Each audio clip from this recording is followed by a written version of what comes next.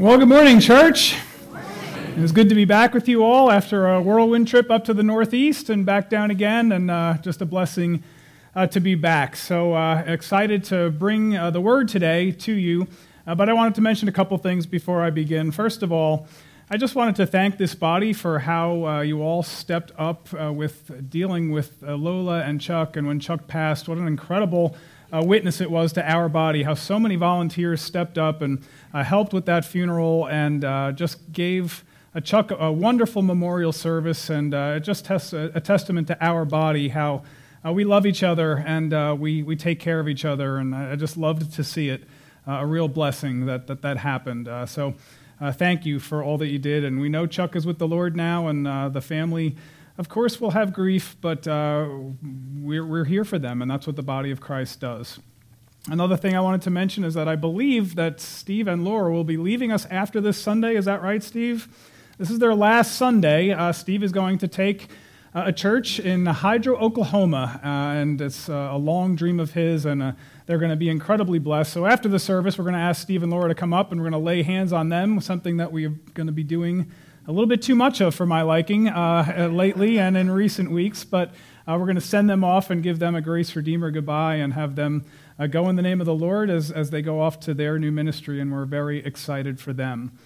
So good things happening, good things happening. We will miss them, and we'll miss others who are going to leave from us, but we know that they're going to do the Lord's work in other parts of the world, and we hold people loosely. We let God do with them what God will, and we just ask God's blessing on it. And so that's where we are today. And of course, we'll be sending off our college students today, and so a couple more people who will be leaving us. Kara and Brian will be going off to college for the first time, and a couple of others will be returning to college. And Kara and Brian have not only been just attenders of our church, they've been servants in our church. Brian, as you know, on the drums quite frequently, and Kara has been up here singing often and helping back in the nursery and wherever she helps. And so it's not just that we're seeing them go, they're going to leave a hole here of service that needs to be filled as well.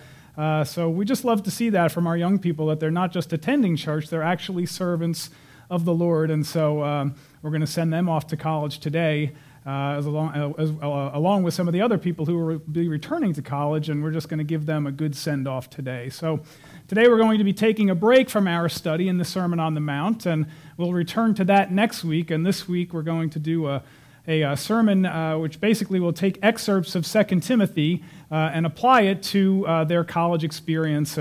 And so Laura was interested in how I could take those first two verses and make a sermon out of it. Well, I cheated. I'm not going to do that. I'm actually going to skim the whole book of 2 Timothy today, and we're going to do a lesson that I'm calling Knowledge for College. So Kara and Brian will be leaving for the first time, and so they need some words of encouragement and some words of hope, because when you go off to college, you face different kinds of adversity, and you're going to have to deal with those things for the first time on your own, not living in your parents' house. And when you do that, you're going to face pressure and adversity from different directions. You're going to face time pressure. There's a lot of pressure in dealing with time. How do you balance your studies and your faith and your work and your extracurricular activities? You'll have peer pressure from friends who want to kind of make you relax your faith a little bit, so you'll go have this kind of fun that they want you to have over here, and you'll face that kind of pressure from them. They'll want you to go to the party when you know you should be holed up in the library because you have a big bio or calculus exam or something coming up, and so you'll face that kind of pressure. You're going to face pressure from professors and from other students who are going to challenge your faith in ways that you have not yet heard before, and they may be antagonistic to your faith, and you're going to hear things perhaps that you haven't heard before. They'll question the things you've always believed in. And of course, you're going to have pressure from your parents. They're going to want you to do well in school and ask you lots of times if you've joined a church yet, and if you have joined some Christian organization, and if you're spending time in the Word. And they'll pressure you to come home as often as you can, and don't forget to text. So those things are going to happen frequently when you go. there's a lot of things and a lot of pressure. And I hope as I deliver this message that it's not just for college kids. There's a lot that we can learn from 2 Timothy because all of us will face adversity and pressure of many kinds, like Paul was facing in prison and like Timothy was facing in the church that he was leading as he was receiving this letter. So for you college people, not just Brian and Kara, but all of you who are returning to college, you know already that college can be the most amazing time of your life, and you're free from the constraints of living under your parents' roof and under the authority of your parents' rule, and you're free to make your own decisions, and you're free to stay out as late as you want, and you're free to go eat whatever kind of junk food you feel like without any parent telling you not to do that. And so you'll have tons of opportunities to do all kinds of different things in college that you may not have had before because a college offers so many different opportunities of things that there are to do. And so it's just a great time of discovery for you. But there are also a lot of pitfalls to avoid. And so that's what I want to talk to you about today. Some of the pitfalls to avoid, the things not to do, and the things that you ought to do. Now, I'm not delusional enough to think that I can stand up here and in 30 minutes prepare you for every single thing that you're going to encounter and save you from everything that you might experience during your college years. But I do have a couple of things that I want to say to you. Your parents have trained you well, and I pray that you are ready. Proverbs 22:6 is a verse that you all probably know very well. Train up a child in the way that he should go, and when he is old, he shall not depart from that. And so we pray that your parents have done a good job and they've given you the firm foundation that you all need as you return back to college. And since you have that firm foundation, all you need to do now is to walk in it, just to continue on the path that your parents and hopefully your church has started you on, and you remain in it. Don't abandon the things you've been taught. And most importantly, you college students, you have to claim faith in Jesus Christ as your own. When you go off to college, your parents' faith cannot be your faith anymore. Faith in Jesus Christ has to be your own faith, exclusive of what your parents believe. You have to own that faith for your own. And when you're out on your own your first time and you're experiencing different kinds of adversity that will come upon you, your faith has to be your own faith, and then it will be faith or effective and useful for you, and you'll exercise your own faith muscles. Now, 2 Timothy, the letter that I chose to give this message from, this is the last letter that Paul wrote that is preserved for us in the Bible. And it was written while Paul was in prison in Rome. And Rome is all the way up here in this top corner of the map. And he wrote this letter in about 66 or 67 AD. And he was in prison at the time. And Nero was the emperor of Rome at that time. And by that time, Nero was an enemy of Christianity. He was killing Christians with frequency. And Paul knew that he was going to be executed fairly soon. And so Paul had left his friend and his protege, Timothy, in this church in Ephesus, which is all the way over here, quite a long way away. And he wrote this letter to Timothy to encourage Timothy to continue on in the faith. Timothy was facing all kinds of pressure from this congregation. We get that from the context of reading 1 and 2 Timothy. And it seems that Timothy was really discouraged, and he was tempted to quit because of all of the adversity and the difficulty that he was facing from his congregation. But Paul encouraged Timothy, don't quit, continue on, stay in the faith that you have been taught. And so I skimmed this letter of 2 Timothy, and I dug out 6 pearls of wisdom that I want to share with you that Paul shared with Timothy that should apply to your lives as you leave for college. And so the first one is this. Remember the foundation of your faith. And we see this in 2 Timothy chapter 1, verses 3 to 5. I thank God, whom I serve, as my ancestors did, with a clear conscience, as night and day I constantly remember you in my prayers. Recalling your tears, I long to see you so that I may be filled with joy. I am reminded of your sincere faith, which first lived in your grandmother Lois and in your mother Eunice, and I am persuaded now lives in you also. So what we see here early on from Timothy is that he comes from a long line of faith. Timothy was probably in his 20s or 30s, early 30s, when he received this letter. And as we'll see in the next few verses, he was probably feeling some shame about where Paul was. Paul was in prison at this time. And so that caused him some embarrassment, some discouragement, and he may have been thinking about walking away from the faith.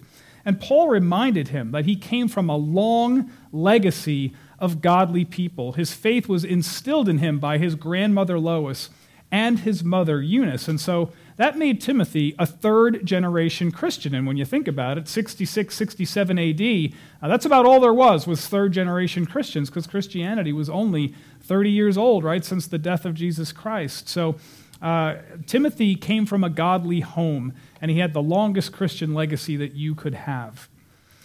Now, you college students, one of the greatest gifts that you have been given is that you come from a godly home with parents who love each other and who love the Lord.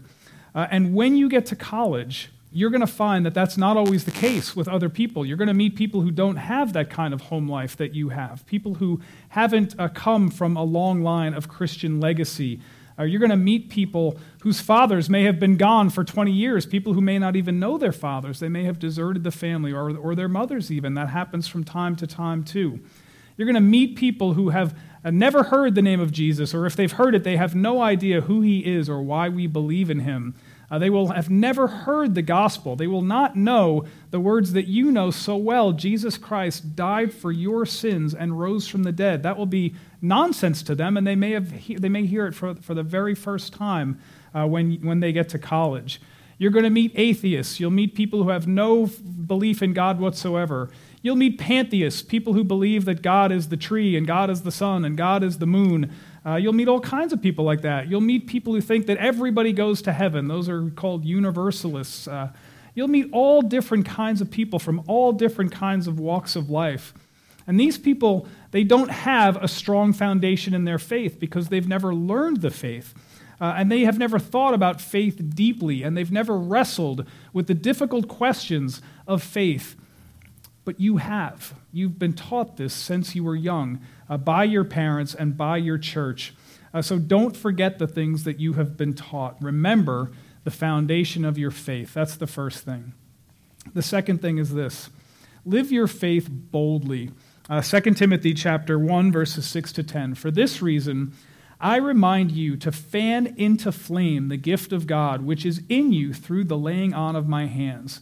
For the Spirit God gave us does not make us timid, but gives us power, love, and self-discipline. So do not be ashamed of the testimony about our Lord or of me, his prisoner. Rather, join with me in suffering for the gospel by the power of God.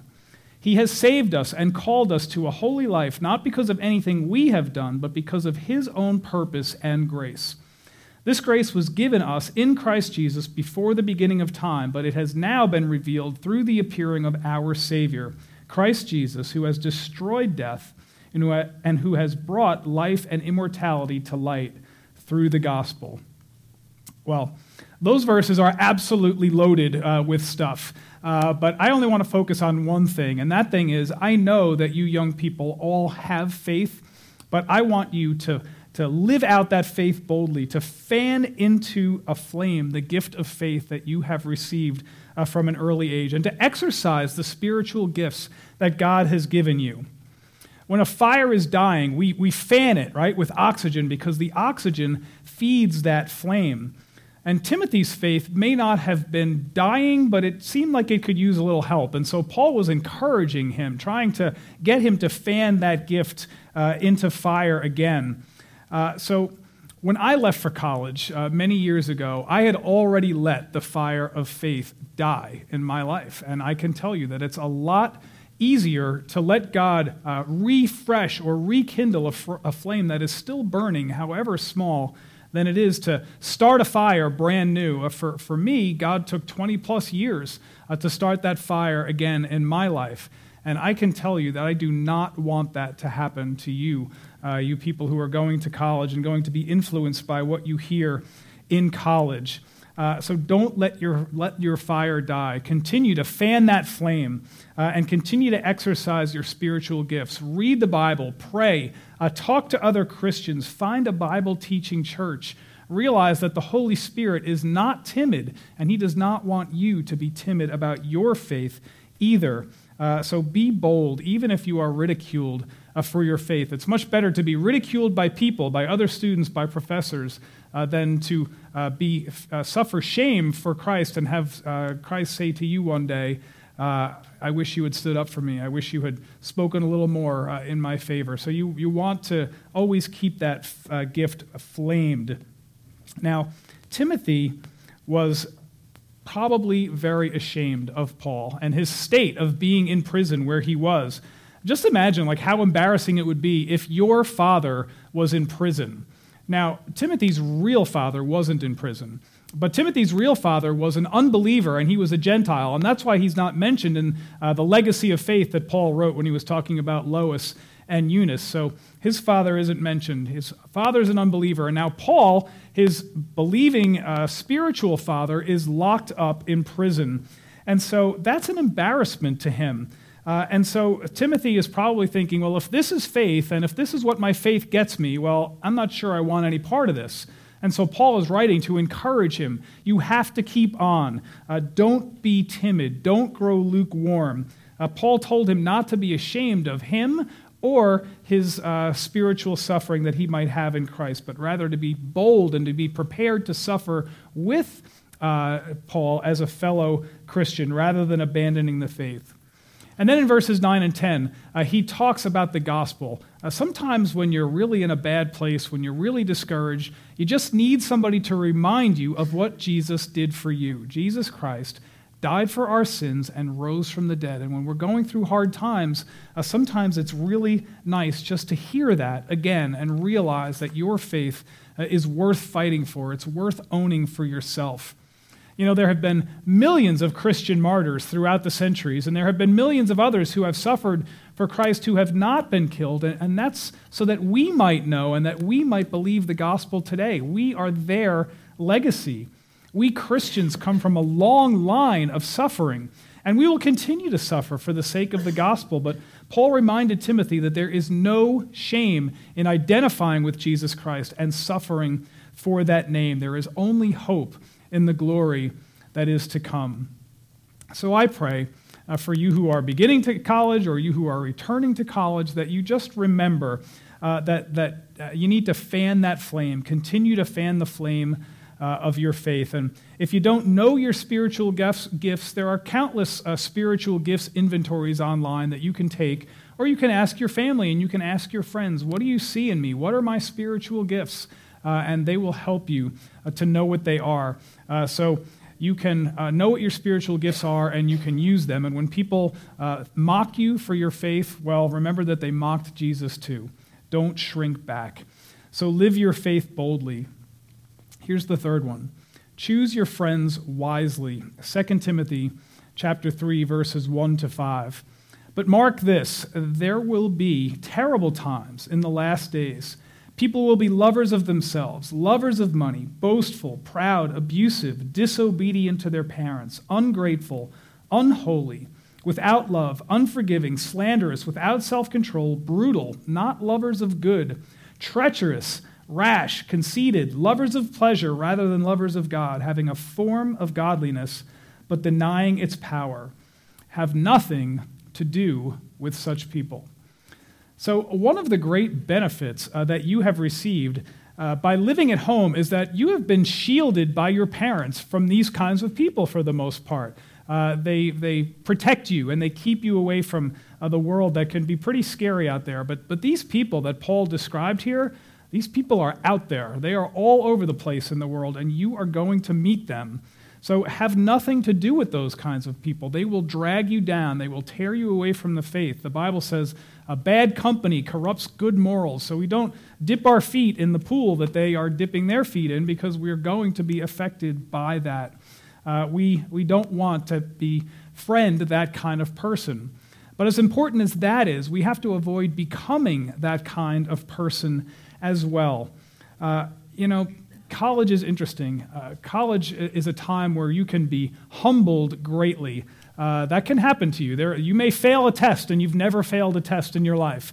You may get a paper back that you thought was awesome, and it has more red ink on it when you get it back than the black ink that you submitted when you handed that paper in. When those things happen, you may feel really discouraged, and you may question yourself, do I belong here? These people are all smarter than I am, and I feel out of place. Well, I don't want you to feel that way. College is a time when you might be humbled a little bit, but you would not have been accepted to that college if you did not belong. You do belong. But sometimes God gives us a little humbling because we need it, and it's okay to be humbled. But it's not okay to let those humblings define us, define who we are. We do belong, and Jesus wants us there, and that's why you're at the college you're at. God has led you to this moment in your life. So college can humble you, but the other thing that can happen is that you can also become really proud. If you succeed above your peers, if your grades are better than everybody in the class, if you get the internship that everyone else wanted, you can become real proud of that. You can become real arrogant about that, and you can become this kind of person that Paul is talking about. It's pride. Pride is the source of all of these things, and pride is the source of so much evil in the world, and it's pride that won't allow us to admit that we are wrong. It's pride that won't allow us to say that we're sorry. It's pride that won't allow us to say that, I don't know everything there is to know, and there are people out there who can teach me something, but I'm too proud to learn from them. These kinds of things happen when we are proud people, and so we have to avoid pride. If it turns out that we are the top of the heap in our class, don't allow that to be a source of pride, and don't let that change you. Pride causes most of this entire laundry list that Paul was talking about here, that Paul told Timothy to avoid. Many people that you meet in college will become proud and boastful, and you want to avoid them. And it can also happen to you. You can become proud and boastful if you don't cultivate an attitude of humility. That's very important. So be humble and choose your friends wisely in that regard. But another thing that can happen when you get to college is something that happened to me. You can lose all self-control. For the first time when you're outside of your parents' home, you might try all different kinds of things that can get you in a lot of trouble. Some people go wild. They experiment with drugs and alcohol and sex and all kinds of things that are going to get them in trouble, that are new to them because they've been living under their parents' roofs for such a long time. And that's what Paul was talking about in this second part of the list when he's talking about being without self-control, not lovers of good, treacherous, rash, conceited, lovers of pleasure rather than lovers of God. I saw a statistic recently, you college kids, this should be alarming to you, that 70% of high school kids who go into college who call themselves Christians will abandon their faith in college. That is a staggering statistic. 70% of those college kids will do that. They might become outright atheists. They might become people who believe that Christianity is too exclusive and that all roads should lead to heaven, and if God is a God of love, well then surely he wouldn't send people to hell. That's what Paul meant when he said they have a form of godliness, but they deny its power. They don't understand who Jesus is, why he died on the cross, and the significance of what that means for you and for me. So this will happen to a lot of Christians entering college, 70% if the statistic is to be believed. And one way to guard against that for yourself is to watch yourself for signs of pride and arrogance that will harden your heart and will turn you away from Jesus Christ. And another way to avoid it is to look for that characteristic in others and avoid that too. So if you choose friends who have those qualities, you'll probably have those qualities develop in you too. If you choose godly friends, humble friends, that will rub off on you as well. So choose your friends wisely. That's the third thing.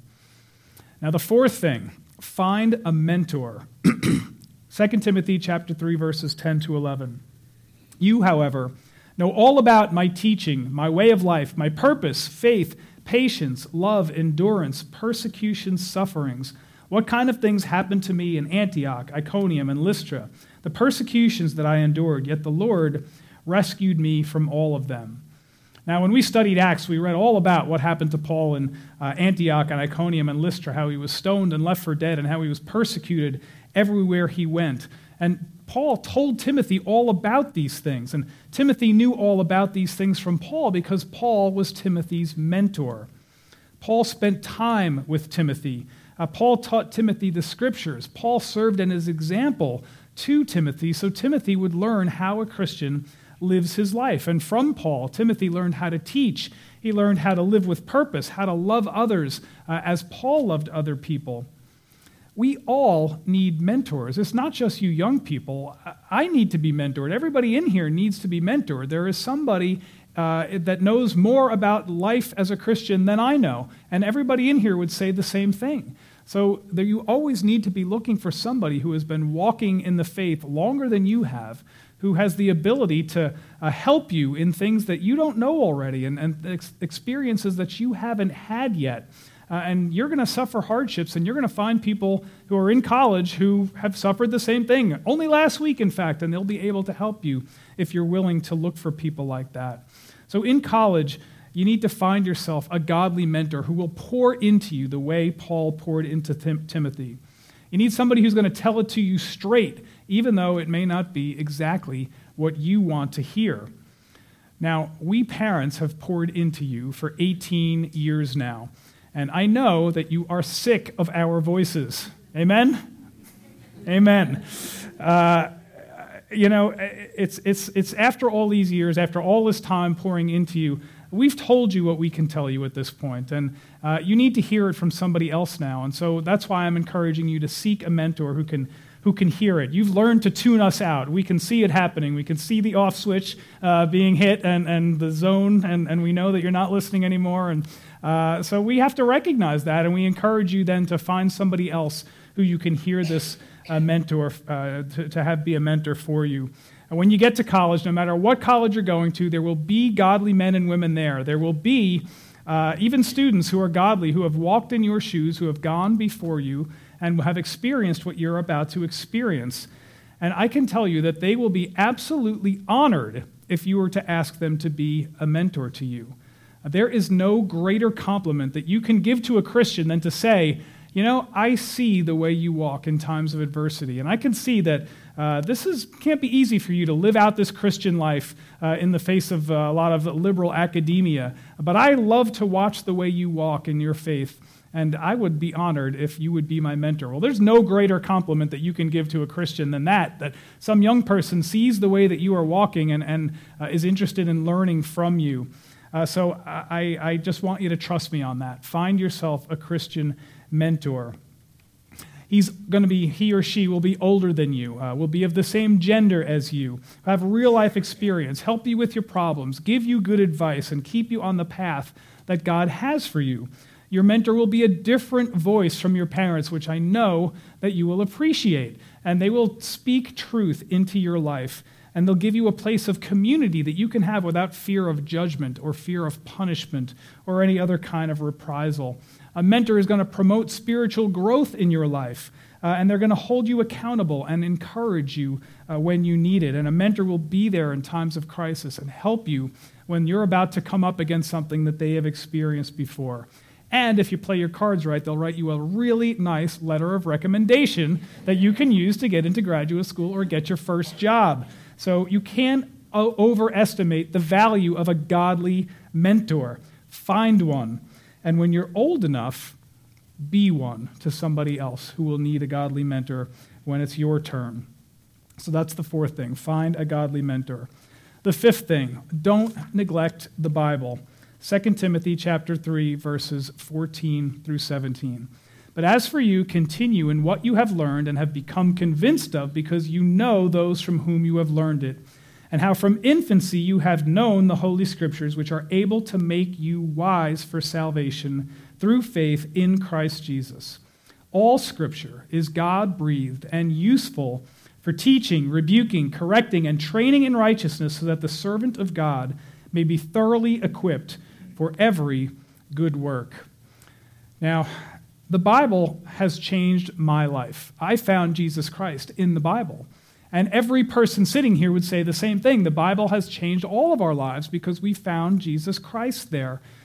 You young people, you would not be the person that you are without the Bible's influence in your life to date. And more importantly, you will not be the person that God wants you to become if you go to college and you neglect it. And there are 3 reasons for that I see in these verses. The first one is this, that the Scriptures are able to make you wise unto salvation. We see that in verse 15. In college, you are going to be asked to read a mountain of books. More books than you have ever imagined reading in your entire life. And you're going to look at these books, you're going to see that syllabus, and you're going to say, who can read all of these books? And then you're going to start looking for assignments that you can skim or assignments that you can skip altogether. I've been there. I did that. What I want you to do is to not skip the Bible.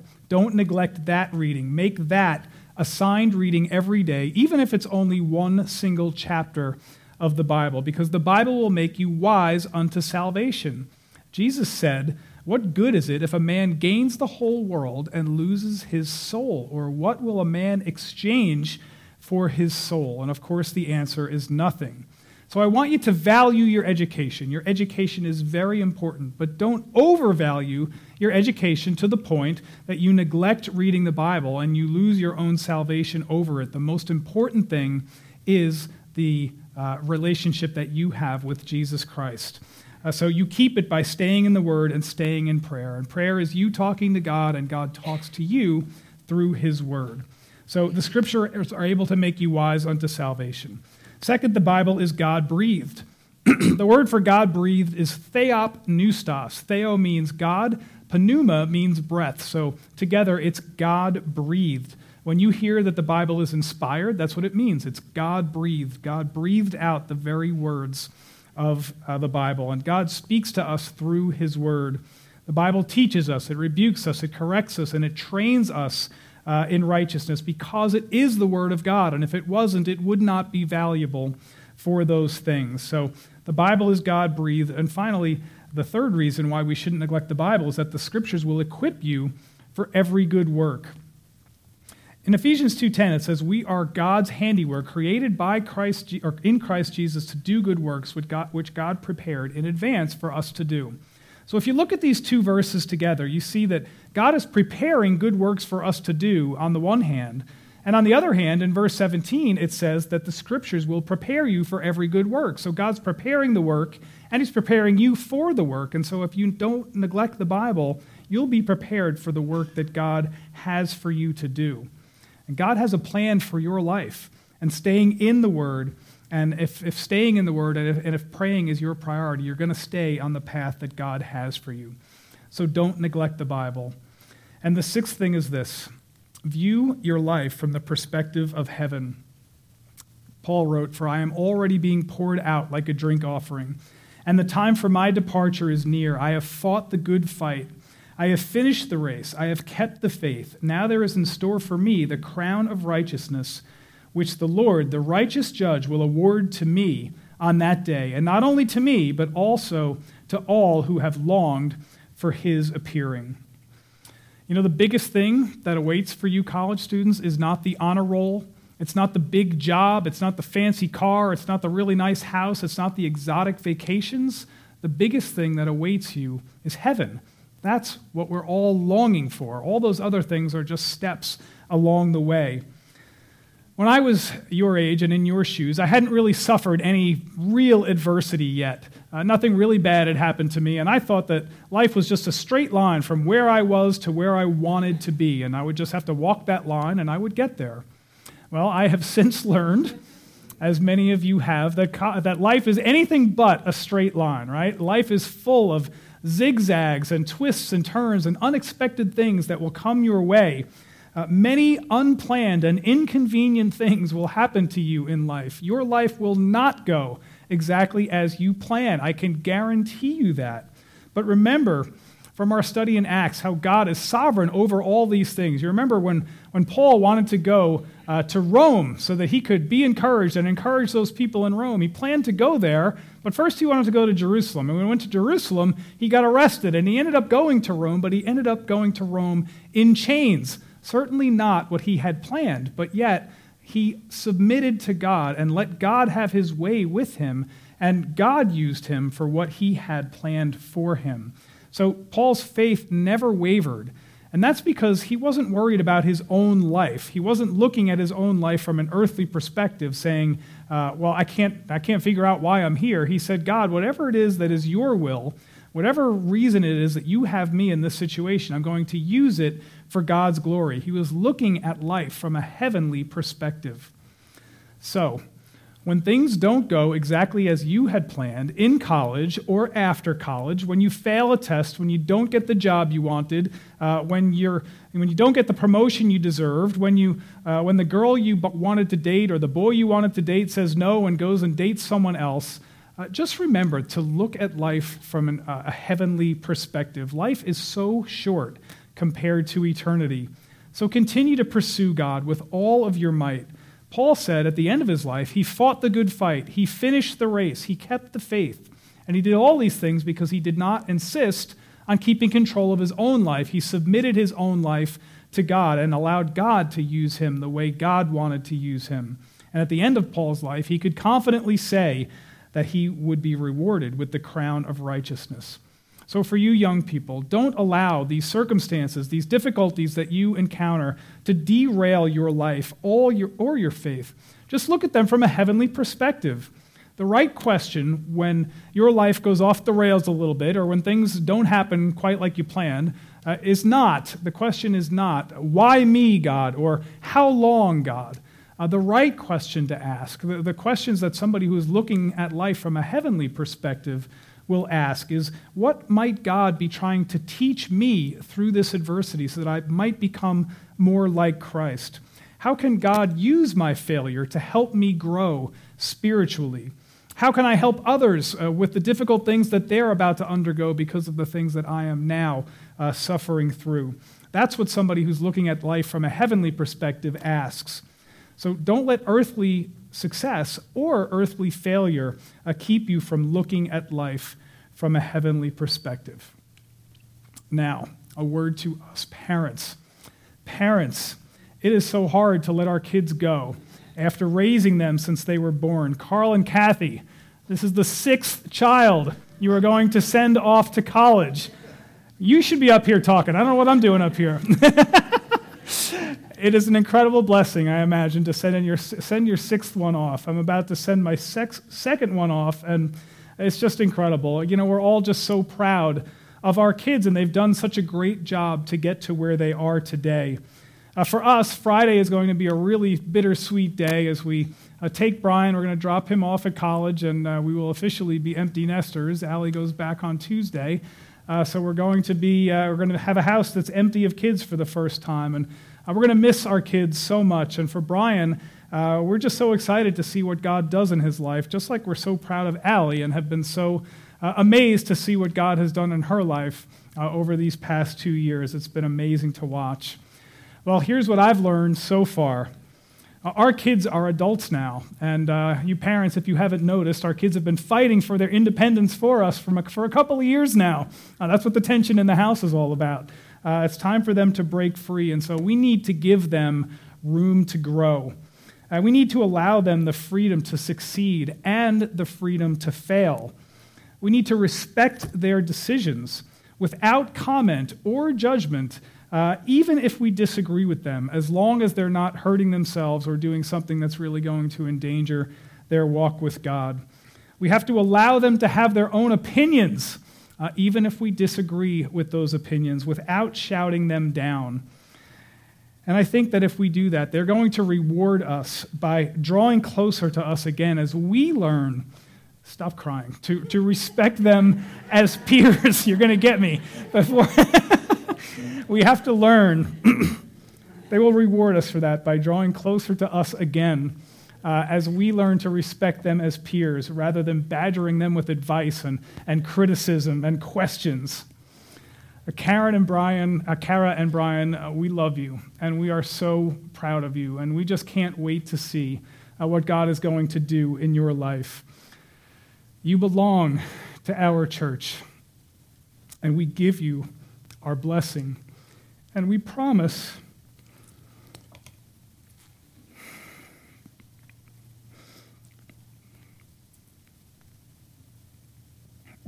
to give you whatever help we can whenever you need it. Whenever you call us, whenever you raise your hand and say, I'm struggling with something, we just want you to know that this is your church family, and we love you, and we will always, always be here for you. And you are welcome here, and you are loved. You are our family forever. Amen. Lord God, we lift up Brian and Kara today.